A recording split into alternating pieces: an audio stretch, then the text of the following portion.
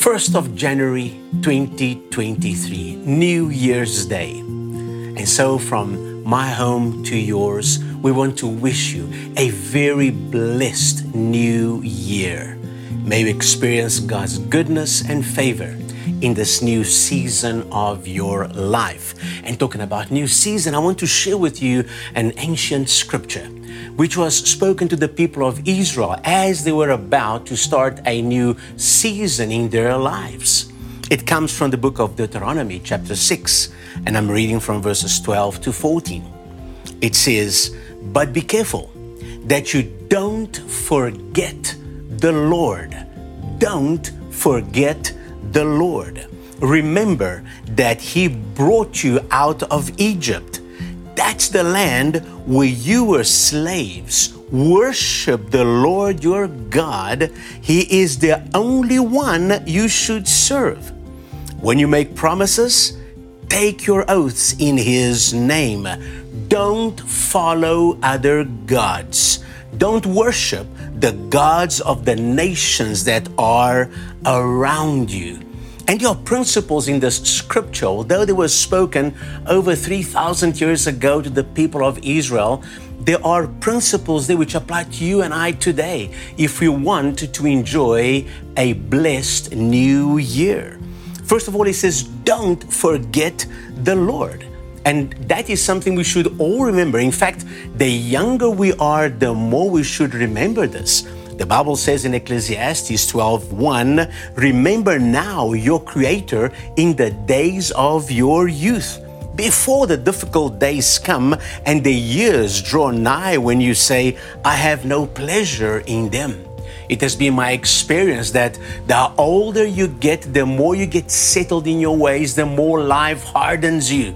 So the younger you are when you start serving the Lord and trusting in Him and developing a relationship with Him, the better it will be for you. And of course, in the days we live in, it is so easy to get caught up in trying to make a living. Yeah, it's true that days are hard and days are difficult. And so we are trying to make a living, trying to move on in life. And it is so easy to get so distracted that God gets second or even further down the line a place in our lives. Some people forget about God completely. And so He says, remember the Lord. Remember, don't forget the Lord. And God reminded that to His people. And yet, when we look back in history, we find that the moment Israel found themselves in a good place, they quickly forgot the Lord. They disobeyed His commands. They even went as far as worshiping the gods of the nations around them. And you know, the same can happen to us. We move on in life. We want to sometimes to fit so we can prosper. And soon we are worshiping the gods of money, fame, success, popularity, and power. And we have taken on the behavior of the godless world around us. And so today the Lord reminds us, remember the Lord. Do not forget your God. When trouble came upon Israel because of their disobedience, and sometimes they would disobey the Lord for a long time, and then they would come to their senses, and then they would repent and get back to God. And God would forgive them and bless them. And so it seems that too much wealth or too much poverty are not healthy for us. So many people, they trust God, they seek the Lord, and then things go well with them, and then they seem to forget God. Other times, people remember God in their difficult times. But if things get too difficult, people also can get so caught up in survival that they forget God.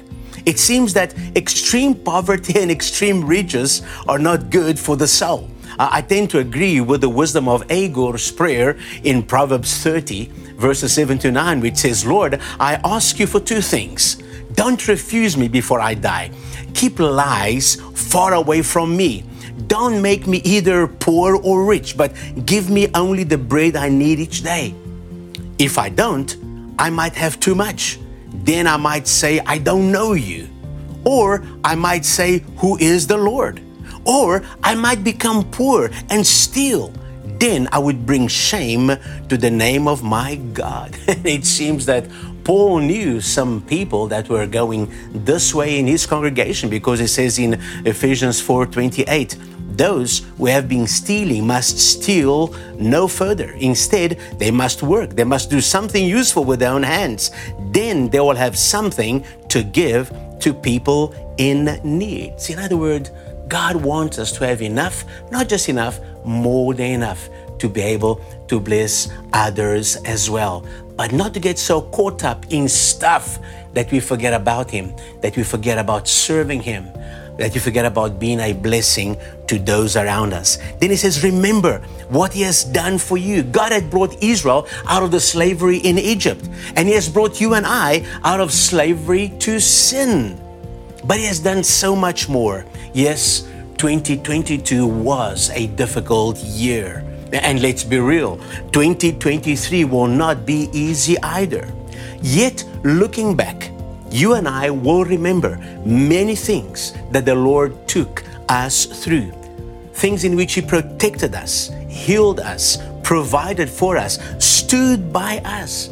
Remember those things and be thankful for that. And as we go into the new year, the Lord reminds us sternly, just as He reminded Israel, worship the Lord your God. He is the only one you should worship. Do not follow other gods of this world. We follow other gods when we turn away from the practices, principles, and morals of our God, of what the Bible teaches. When we give and allow the practices, principles, and morals of the world to shape us. More than ever today, in the Western world, Christianity, its values and morals are under attack. Many things which God says no to, society says yes to. And what are we going to do? Are we going to fit with society and agree, or are we going to stand our ground and risk being unpopular, maybe even rejected? Listen, church, we are in the last days. And these days can be the most terrible days or the most glorious days. It depends very much on the position that you and I take. The earth as it is not our home.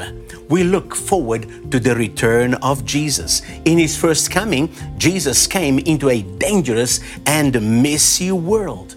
Christmas is still fresh in our minds. And we like the story. We like the story of Jesus, the baby in the manger and so on. But for Joseph and for Mary, it was not a pleasant time. They had to face many difficulties. Many sacrifices had to be made. Joseph and Mary had to make that long and uncomfortable journey from Nazareth down to Bethlehem. It may have taken many days walking dusty and bumpy roads with Mary in an advanced stage of pregnancy. It was not comfortable accommodation at the inn. They had nothing at the inn. They had to go and find accommodation, find shelter at a stable where sheep were born. And Jesus had a feeding trough for a bed. And all that inconvenience because Roman authorities wanted a census to take place. And then, of course, Herod wanted to kill the baby boys in Bethlehem, and Joseph and Mary had to flee to Egypt. And so people back then had a difficult time. All because of the pride and anger. Pride of Caesar Augustus, anger of King Herod, and their selfish actions. But you know what? Little did they know that even those decisions and all those difficult times were contributing to the fulfillment of ancient prophecies. And today, in this messy world going around us, due to anger and pride of world leaders today, you know what? Prophecies are being fulfilled. And we need to understand that and engage with God and stay close to God, because Jesus will return. And this time He's not coming quietly, but He's coming in power and in glory. The whole world will see Him, and He's coming to rule and to reign. We wish one another a happy new year. But we know that 2023 will not be completely happy. It will have happy moments, but it will have sad ones too. It will have moments of victory, but it will have moments of loss. It will have moments of great excitement, and it will have moments of great disappointment. We will face political and financial challenges globally. But let us remember, in the middle of all this, God is working out His plan. Jesus is getting ready to return. Ancient prophecies are being fulfilled before our very eyes. Things that did not exist before are possible now. Little do the world leaders know that in their pride and desire for control, for power, they are fulfilling these prophecies. And you and I, as Bible believers and followers of Jesus, are witnessing prophecies coming to pass. And in the middle of disruption and turmoil, we can face future with hope. So, church, let's go into 2023 with hope. God is still God, and Jesus will return soon. Don't forget the Lord in 2023. Do not follow the gods of this world. Worship the Lord, your God. He is the only one we should serve. And so, once again, may you have a blessed 2023. Enjoy this day. Enjoy this week. And we'll meet again next Sunday for our first communion service of this year. Amen. We'll meet in person or online. So come, let us pray and commit this year to the Lord. Father God, thank you, Lord, that you are here on this first day of 2023. And Lord, I pray for everyone watching, everybody under the sound of my voice. Lord, we commit this year to you, Father God. We pray that your peace, that peace that passes understanding, will rule in our hearts, will rule in every home. Jesus, you are the Prince of Peace, and we pray your peace upon our hearts this year. We pray, Lord, for your provision, for your protection, and for your blessing, Lord, in every life and in every home, for your glory. In Jesus' name, amen and amen. Enjoy this day, and we'll see you next Sunday. God bless you.